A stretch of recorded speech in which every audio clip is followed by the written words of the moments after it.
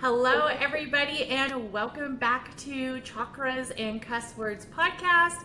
I'm Catherine, the host, and today we have a special podcast. I have two guests on.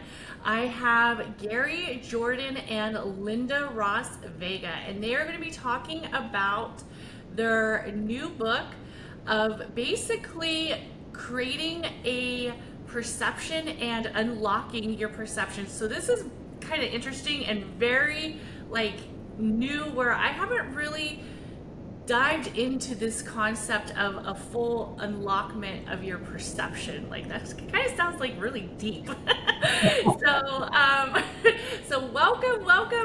Please introduce yourselves and let the listeners know about you guys. Well, thanks for having us on, Catherine. So my name is Linda Ross Vega, and Linda Ross is my first name. Gary and I have a company called Vega Behavioral Consulting. We've been working together what we do is coach. For the company, we do coaching, and the basis of our coaching is a styles theory, perceptual style theory, which the book is about. So we do mentoring, career guidance. We actually teach people to use perceptual style theory in their own businesses. So we've had a lot of fun over the years.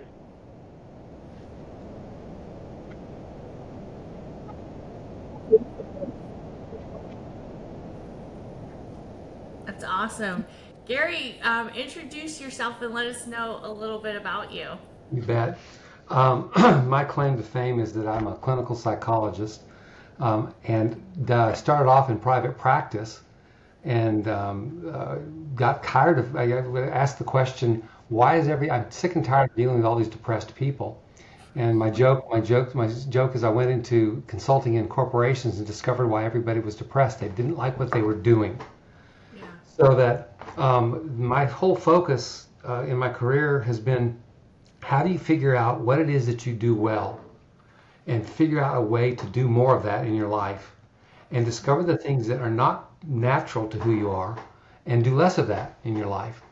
And that's the approach that I have taken, and that's what hooked Linda Ross and I up together, was the two of those things coming together in a kind of a unique sort of way. Me out of the professional world, being disillusioned with the private practice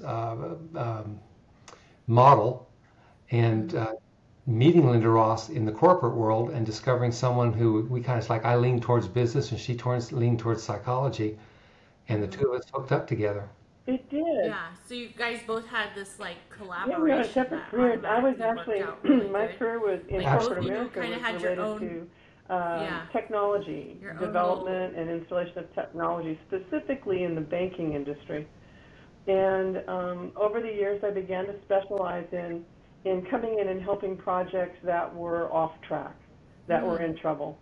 And so I happened to work on a particular project that was really large. It was honestly the largest I'd ever done. There were over 1,000 people on the project alone. And it was, it's a hotbed when you've got that many human beings and things aren't getting done. There's lots to go around.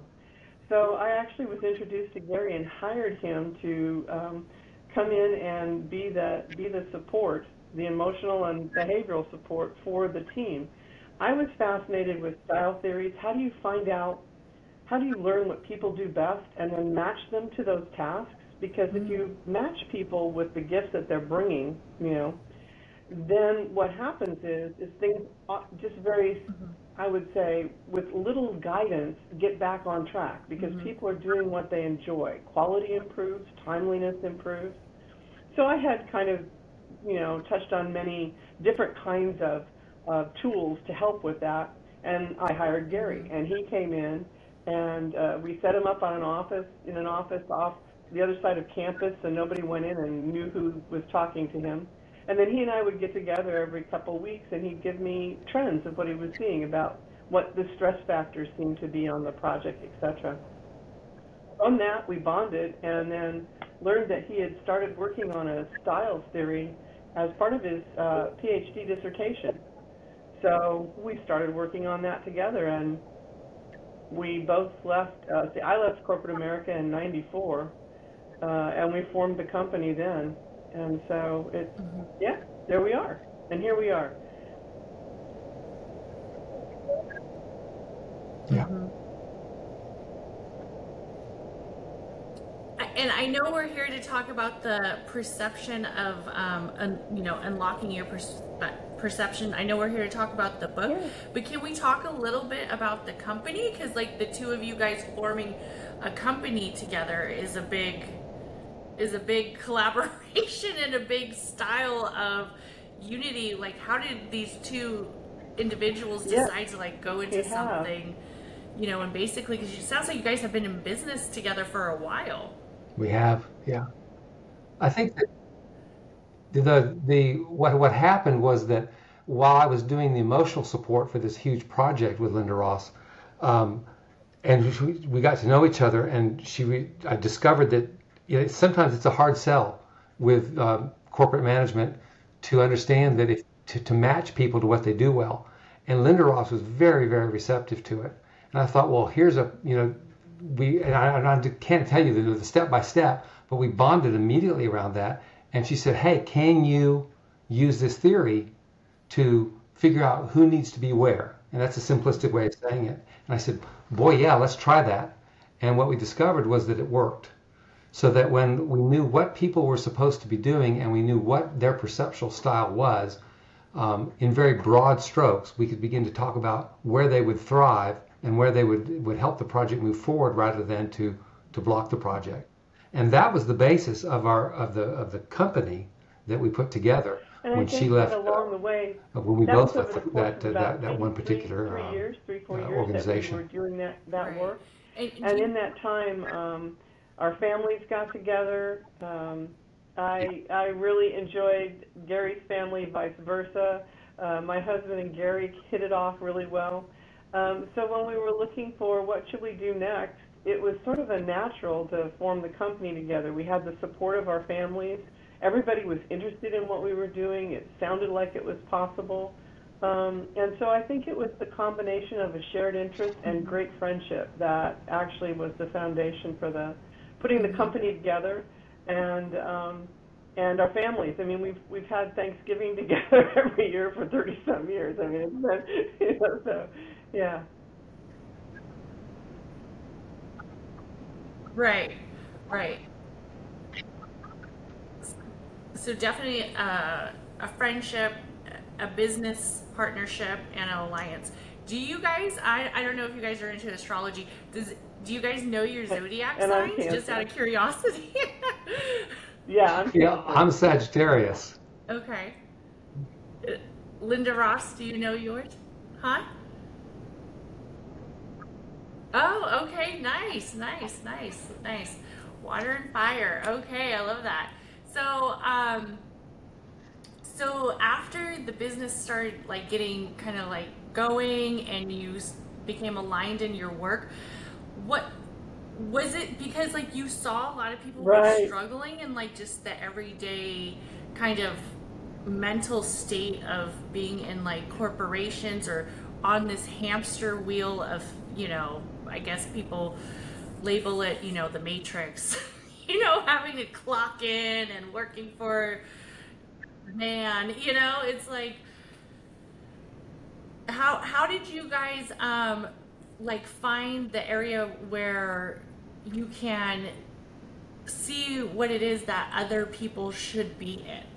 Because I think sometimes a lot of us like we're in our work area or we're in our job, and maybe at the time that we got into that job it just felt so right and it felt like that was our base for being there, and then maybe somehow with corporations or the corporate it's turned into something that it isn't. So because that's the common thing we found for most people is that people tend to be unaware of what they're naturally good at. Then the reason they are is they assume that everybody is too, so they don't think it's anything special, right? And if you go through, when you get to adulthood, you've had all sorts of feedback about what you don't do well and what you should learn to do better. It's the way our report card systems work in schools. It's, you know, the way we go through high school and college. It's what employee evaluations do. They tell you what you're not doing well, and tend to not spend a lot of focus on what you do really well.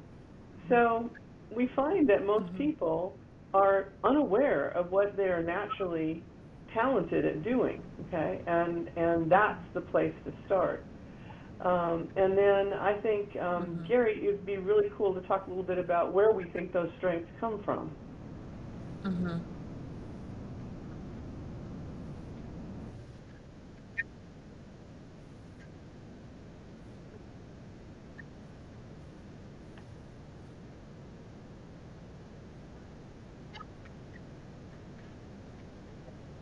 Right. I got interested in styles theory. There's a lot of them out there, and there's a long history to styles theory. It goes all the way back to Plato, if you want to get, you know, specific and technical about the whole process. But so I studied those throughout my graduate career, and was struck by that it always seemed like there was something missing for me. And it wasn't that what they were describing wasn't accurate. It was that it missed some pieces for the way that I saw things. And I started seeing groupings and clusters of traits that I thought went together. And so my dissertation was a kind of a proof of the idea that what I saw 6 different groupings. And I did an initial proof that these 6 groupings did, you know, work together and were different from each other.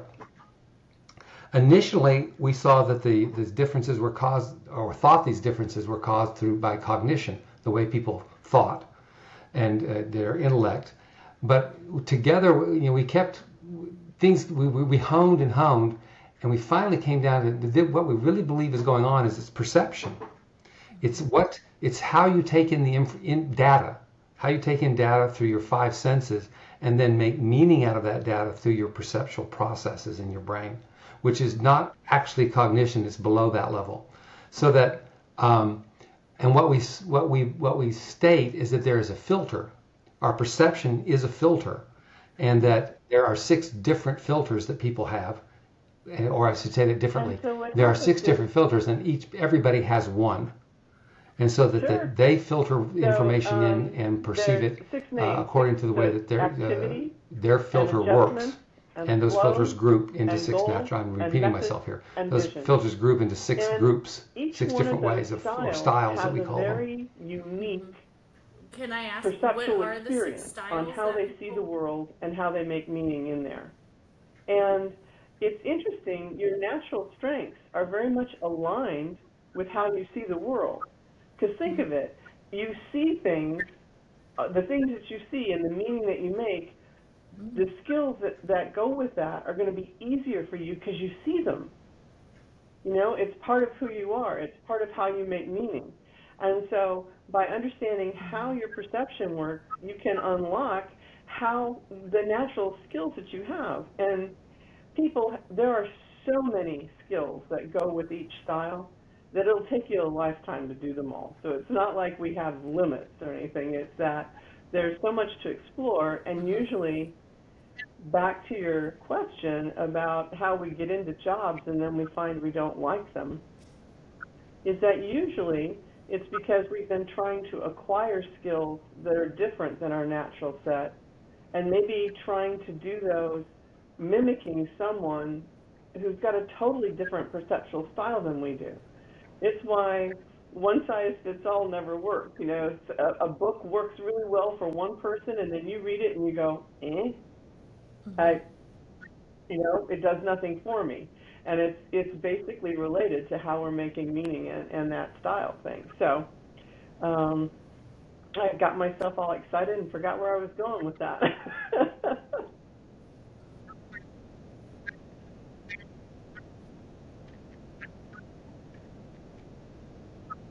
Right.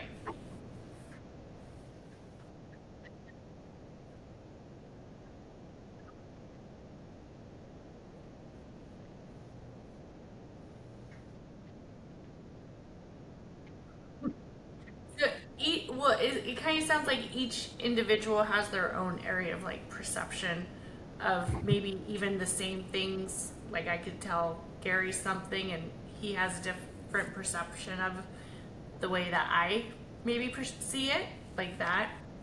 I think that's really cool, especially like helping people understand that, especially like in the workforce, because I feel like, because I'm a nurse and I've been nursing for a long time, and I feel like there's so many like nurses leaving the profession, and you know, it could be for multiple reasons, and I still like think it's like one of my favorite professions. You know, when I hear stuff that people do, I still think like nursing is like one of the best professions, but I see like why people want to leave. I just don't understand how you know, like the whole perception of how could you give up something that you worked so hard for, you know.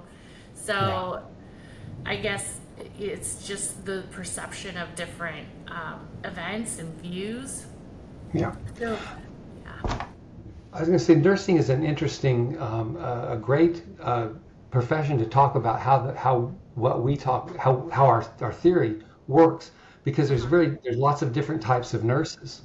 It's all one profession, but you know an OR nurse, scrub nurse, has a very different task than someone who's a ward nurse or a floor nurse. Very different than an ER nurse, very different than a nurse in an office. And we would say that the skills that required for an OR nurse are different than the ones that are required for an office nurse or a ward nurse. And so and we would account for that because there's different perceptions. It's different ways of seeing things, and those different roles require different sets of skills and the ability to respond in different manners and different ways. Same thing would be true about different types of attorneys, different types of physicians, different types of managers. Yeah, that's true. Definitely.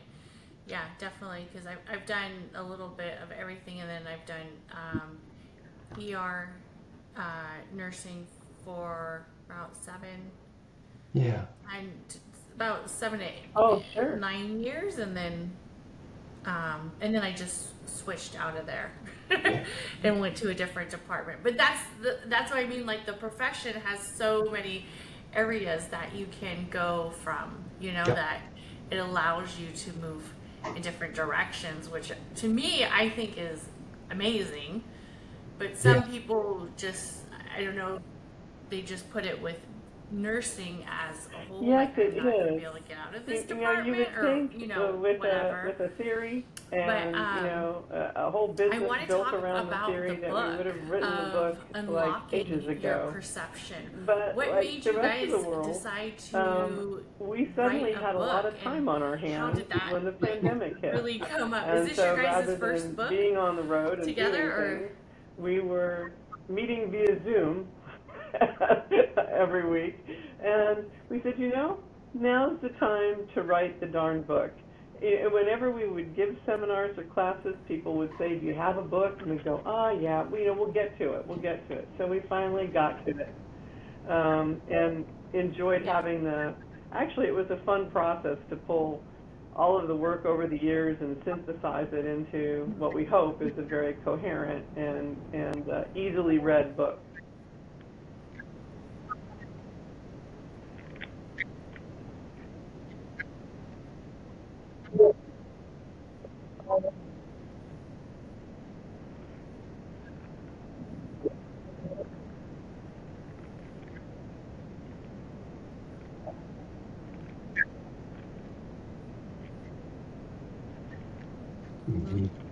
Sure. Can you tell us a little bit about the book? Like, what is I know it's unlocking the power of your perception and to claim that area, but what is that exactly? Like, what is unlocking the perception? Well, that's really, I mean, the book really describes what we do as a company. So unlocking the power of your perception means helping you to discover what your perceptual style is discovering what the natural skills that go with your particular perceptual style are, and then helping you begin to, the claiming part is beginning to, how do you begin to use those in a more intentional and meaningful way? Linda Ross mentioned earlier that oftentimes what we discover is people aren't aware of what their natural skills are, and there's a lot of reasons for that, but one of the biggest is that because they're so easy for us, we don't think that they're valuable. And Linda Ross mentioned this earlier. And so we look at other people and other perceptual styles and try to learn how to do what doesn't come to us naturally. And that gets rewarded very highly in our society. I had to work real hard to get this. But what we're saying is that there's a whole broad range and a very large set of skills that you are naturally have the natural potential so for. The book is about and we want to help you discover what those are and to begin to use them in your life. Because it's when you're doing that you begin to feel the natural, what do I want to say, satisfaction that comes from doing what you do best. Mm-hmm. Mm-hmm. Do you think yeah. Do you think now that maybe people have so many different perceptions of different things that it's because I feel like a lot of people now, and I don't know if it's related to the advancements of technology and social media and all this networking that's so easily at our fingertips. I think it plays a part. It does play a part because there's a piece of us of human beings with other people's perceptions and negativity other people's bias. views that it makes them hard to actually acknowledge or filter out what and pay more attention to things that are negative than things that are positive. And that's true about ourselves. I mean, this is something that happens to all human beings. It's part of our brains. It's part of our evolution. I mean, think back in the early, centuries ago, being aware of what was negative, your life depended on it, right? So rather, to eat or be eaten. But today it's evolved more that we feel a slight or we feel a reprimand or a criticism more critically than we do taking it, putting it in perspective of what we do well. So if we have a natural tendency to do that, and then you're bombarded by social media or media in general, or just, negative news gets the most play because it follows into that, it's easy to fall into a slump where you go, this person is doing this and this, and I'm not. Maybe there's something wrong with me. Maybe I need to go fix this, or this, right? And so what we think is with perceptual style and learning how you perceive and learning to value your own strengths, it actually shields you somewhat from succumbing to that negativity bias, because you understand, when we say you stand in your strengths, you're confident in how you feel about it and what it means, and it's easier. You don't feel competitive with the other person who sees it differently as much as you go, oh, that's interesting. They see it differently. So while perceptual style and our book is very, very helpful for self-discovery and that, there's real gold in understanding that there are 6 different ways of seeing something. And so that person that you think is not agreeing with you on purpose may just actually not see it the way you do.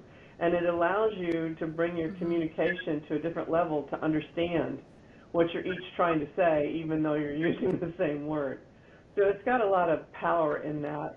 And we think it's a tonic to help the overwhelm of the world and to help people get recentered in who they are, and that they truly are enough, and they're more than they even know that they are, and then start using their talents intentionally instead of pushing them to the back and trying to imitate something else.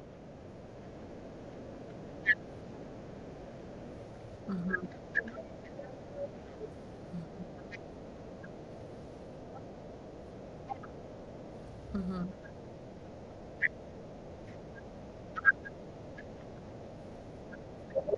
Mm-hmm. Yes. Mm-hmm. Mm-hmm. I think sometimes when I talk to people about like their talents or like their creativity, it's it could look so different, right, for each Mm, individual, that absolutely. sometimes like people are like, I don't even know what my creativity or like my talents are, Mhm. that it makes it hard for them. Absolutely. Well, that's exactly what what we're focused on is because people do have a difficult time seeing it, and we have the business that we use helps people to identify what their style is, and then we also have a methodology to help people figure out, are they using the talents that come with their perceptual style, and to what extent are they using the strengths that they were naturally given. And because it is so hard, it's just like I don't know how to put an analogy on it. It's so hard to see what you do well because you do it so well, and it comes so easily to you. So we're all about helping people to put a name, on the skills, what we Yeah. call the natural skills that they have. It's Mm-hmm. very exciting. That's what we mean by unlocking the power of your perception, is using what comes to you naturally in a powerful and meaningful and impactful way. Mm-hmm. So most of the time it comes so natural that you don't even really like see it. Yeah, I can tell you a story. When I first started consulting to business organizations, I was focused in the one where I met Linda Ross, and I knew that if I was going to make a career out of it, I needed to move into other business organizations as well. And so I'd had an in because I knew somebody, some people that worked within the organization I was working with, and I was thinking, so what can I go out there and market to other business organizations? And Mm-hmm. one of my very dear close friends said, well, you could market your assessment skills, Gary. And I literally said to him, no one's going to buy my assessment skills. I wouldn't buy my assessment skills. And he said to me, you wouldn't buy them, Gary, because you don't need to. You do it. That's what you do.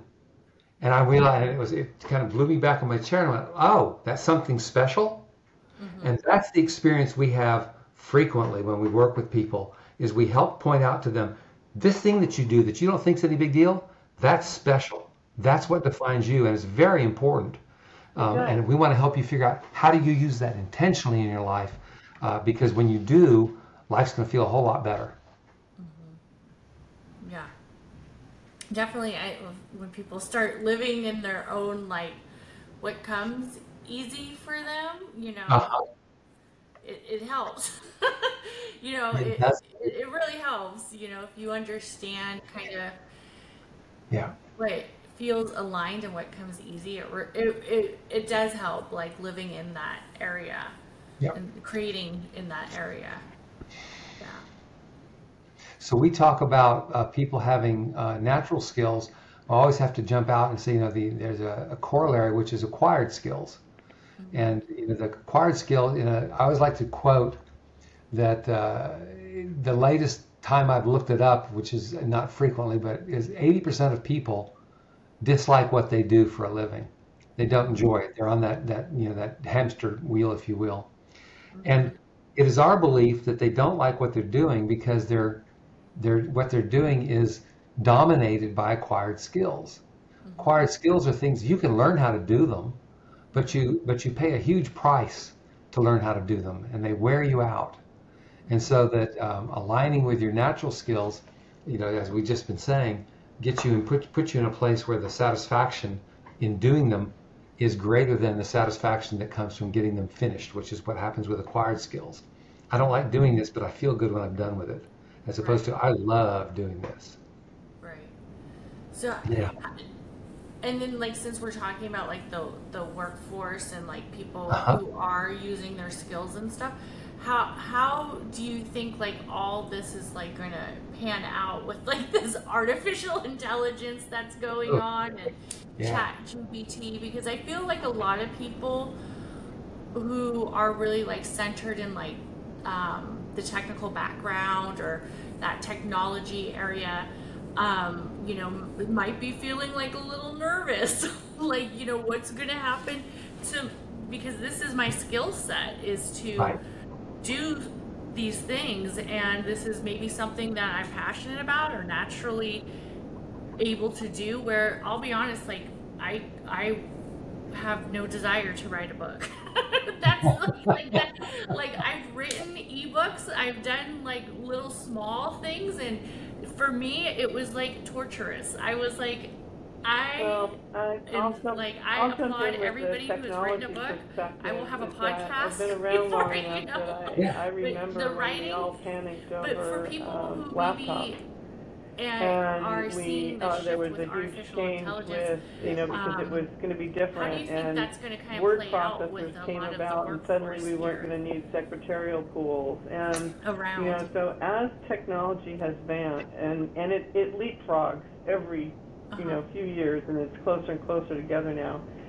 It seems to me that the technology does eliminate some things and always creates needs for new things that we don't know about yet. Right.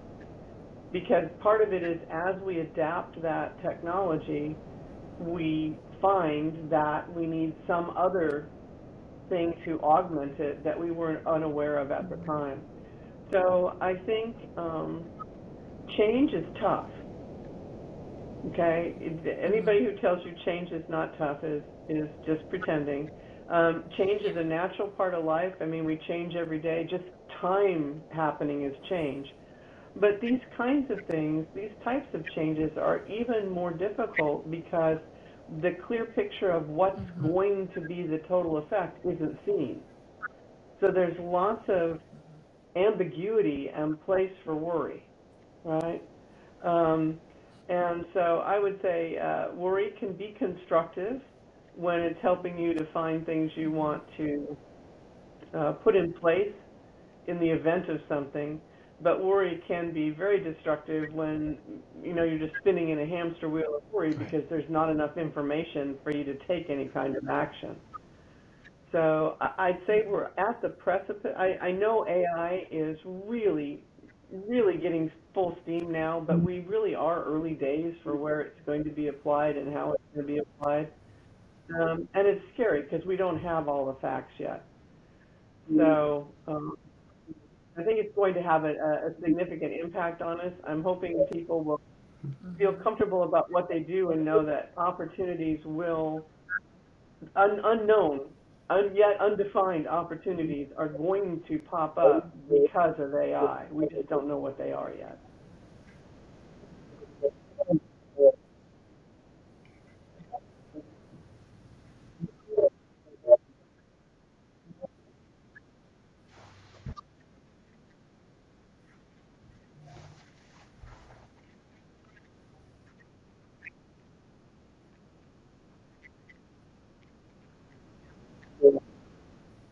This is also, Catherine, this is also a great example of you know, to apply some of the things I was mentioning earlier, which is that, and there's a couple of threads here. The first one is that let's take, you know, a tech job.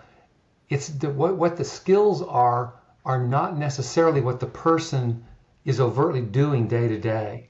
It's something behind, it's something beneath that. So that, you know, if I am a coder, it's the skill is not the coding, although that is a skill, but the deep skill, the perceptual skill, is the ability to understand and analyze a problem and to break it down into distinct and subsequent parts. Well, the coding job may go away, but my skill at seeing, you know, analyzing a problem and to seeing what kind of steps can be used to solve it doesn't. So how do I now take those skills and apply them in a new way, even though coding may have been taken over by ChatGPT or some other AI function? Okay. The other way I would say it too is that if you become, you know, into a certain role because of your acquired skills, well, then this is going to be rough for you, because if AI takes over something that you've learned to do through your acquired skills, Well, you don't know what the skills are to take with you to transfer into something new, and that's going to be an issue for people. And they need they need to be starting to figure out what their natural skills are. Yeah.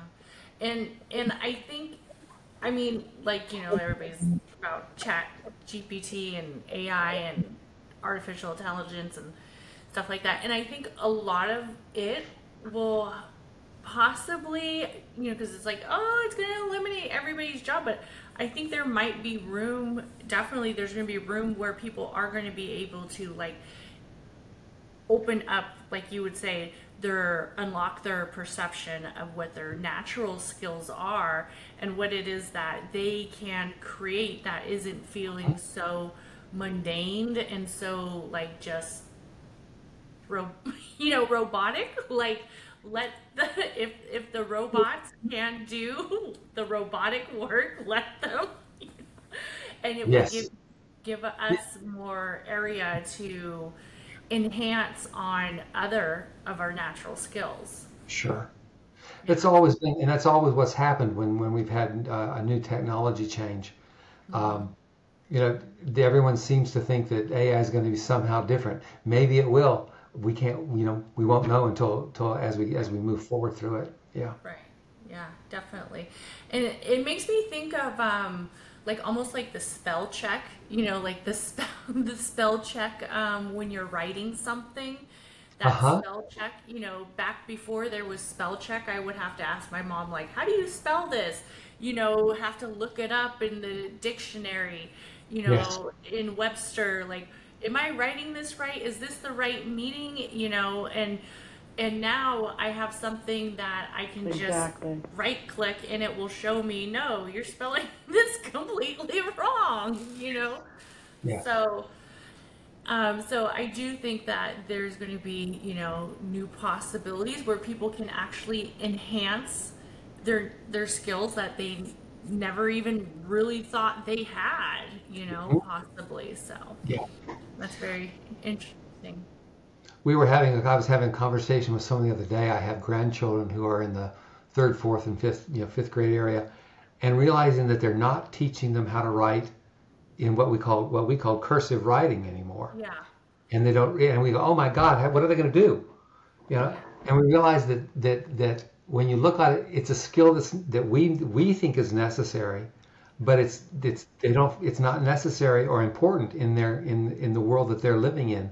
And I think that's part of what's also going on is that the skills that we took that we feel we had to do a certain way get taken over by technology, and we discover, oh, that's kind of nice. I can put my brain power or my focus or my energy into something else that I just that will be more beneficial for me long run. Yeah, definitely. Yeah. So. Yeah. Would you say that you and Linda Ross have different perspectives on a lot of things? Oh, absolutely. Yeah. We definitely have different perceptual styles. You were talking to us earlier about our sun signs. Well, and why did we get together? Well, we see it more. We got together because of our perceptual styles and how our perceptual styles work together. Because the six perceptual styles arrange themselves in a theoretical arrangement, and Linda Ross and I are neighbor styles, and so that we find we see things just a little bit differently than each other, but also similarly enough that we work very well together. Their best purview. Linda Ross, do you want to say more about that? And so in a circle, every style has another style on either side, so they've got two neighbors. They've got a style directly across from them, so they've got an opposite. And then they have two styles that aren't neighbors and aren't opposite, so we call those one-off. And there's very distinct experiences you have when you're dealing with someone, interacting with someone who's a neighbor versus who's an opposite, versus a one-off. I mean, for example, opposites attract and opposites repel, right? So usually it's real obvious to you when you're dealing with someone who is an opposite, your opposite style, because it's obvious that they're thinking in an opposite way than you are, or that they're thinking in a totally different way. And that can be very exciting. It's like the style that's opposite mine, those people tend to be incredibly good at research, incredibly good at research. I really admire that. I don't necessarily have the patience to do it. I mean, I can, but like you said about writing a book, it's like I got to sit down, gear myself up to do it, and I do it, and I'm glad when I'm done. And so it's really nice when they do all that research. People with my style tend to be fairly decisive. You know, they make quick decisions, and they, you know, make them all day long, and they change their minds all day long. So that can be very attractive to someone who spends a lot of time doing research before making a decision. So in the beginning, it can be great. You can go like, wow, this is so cool. And then after a while, the person who's opposite me is going to say, could you please just do your research before you decide something?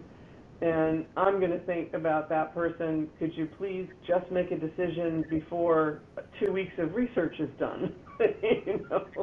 So the things that we get attracted to start to push our buttons. And it's not because the other person is doing anything any differently. It's because they're not doing it our way, right? And we're not doing it their way. So there's different kinds of things. But with neighbors, like Gary and I have two different styles, but they're neighbors. So we tend to see some things the same way at a high level. And then if you were going to ask us how we would go about doing it, we would take two different paths in the how. But we have an agreement. I mean, we're understanding the same high level. So it makes it entertaining.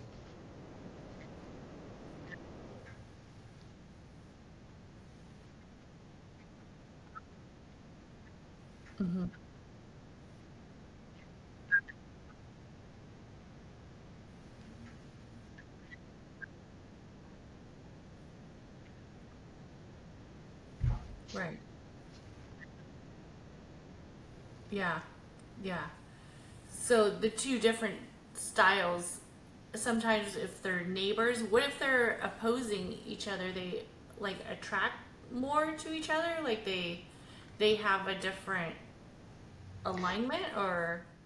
Well, the opposite styles, as Liz Ross was saying, they will be attracted to each other because the opposite style does well what I don't do. My opposite does well what I don't do, and that's attractive. But after a while, I don't like doing it, so I get tired of them doing it, and so there's that kind of tension between the two of us. Yeah. Right. And of course, you know. Right. Can. Yeah. Can. Yeah, because definitely with you know, like with at jobs or like with relationships, you could definitely see how if somebody has a totally different perspective than you do, it might not be like the best relationship. Like it would probably totally not work out. And then also I would think, but in some ways it would also help you maybe expand some of your own perspective. Very good, Catherine. Absolutely. Well, the thing we talked about is the first thing you want to do is to understand your own perceptual style and to claim the strengths that come with it. But that's not enough. That's not the end. The next step is to begin to understand the other 5 perspectives and realize that they're valid ways of seeing the world. Exactly. And so that you want to expand your capacity not to see the way they see the world, but to accept and understand that they have a different and valid way of seeing the world. Yeah, to see other people's perspectives as well. They're not wrong. Right. They're just not yours. Just not wrong. Exactly. Yeah, exactly. They're not wrong. Yeah, it's just different. Yeah, definitely. Well, let me know 3 tips. If each one of you guys could give me 3 tips you would tell somebody to understanding their perspective, their perceptional style? Well, tip number one, go read the book. Yes, that's a good tip, right? Yeah. Because the book explains the theory. It explains, it talks a little bit about each of the 6 styles, and it doesn't talk about necessarily the skills that accompany each of the 6 styles, but it talks about, how they relate to each other, the kinds of concepts of neighbors and opposites. When you're thinking about but to get to guess 3 tips I would give would be, 1, talk to other people about what they see that you do well, because you won't recognize it, and they often will. That you are really so that's tip number 1. Okay. Let's see. Ross, you grab one while I think of another one. Think of a few. Just literally, just take a piece of paper and put 3 or 4 in each column. I really enjoy it while I'm doing it, and I enjoy it when I'm done, or I'm glad when it's done. Those 2 things can both be very high quality. Don't get me wrong. The things you enjoy being done with, you can do with high quality. It's just that it's not fun. You're not enjoying it. When you can put 2 or 3 things in each column, then you can start discerning the difference between something that's fun because it's easy and you enjoy it, or because you're fascinated by it while you're learning it, or you seem to be learning it and absorbing it faster than whoever you're taking the class with, signs that it might be natural for you. And you've had these other things that you've worked to learn, or you know how to do, or you just think, oh dear, it's this time, I need to do that this week. Those are probably acquired skills. Not saying you don't do them well, just there's something that you had to work at. So maybe doing less of those is a good thing if you can get away with it. Right. Yeah.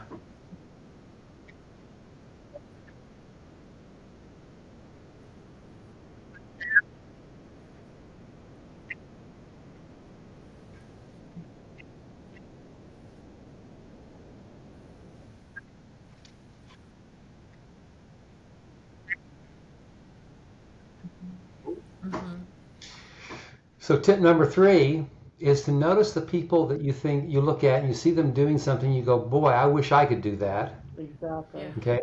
And that's a great indicator that you're seeing something that's not a natural skill for you. And so you can do 2 things in that point. One is you can begin to see, okay, that's an acquired skill. So what's the opposite of that? Is that something that I like and enjoy doing? And begin to think maybe that's got some value to it. I love it. Well, sure. So Unlock the Power of Your Perception is available on Amazon. Amazon. Thank you guys for it's coming an ebook on and Chakras and Cuss Words. Let everybody know also where can they find this our book? website is how do they purchase it so they can understand and unlock their own perceptual and style? And if you check out the website, you will see that there's actually a free assessment to get a taste of what your perceptual style might be. There's also a more complete assessment that will tell you about your perceptual style and give you an action guide with hundreds of natural skills for your perceptual style. So the book is available on Amazon, and then Gary's showing when you take the full perceptual style assessment, you get an action guide called Celebrate You. That's full of all sorts of tips and techniques. And actually, Celebrate You is also available on Amazon, so you can find us there.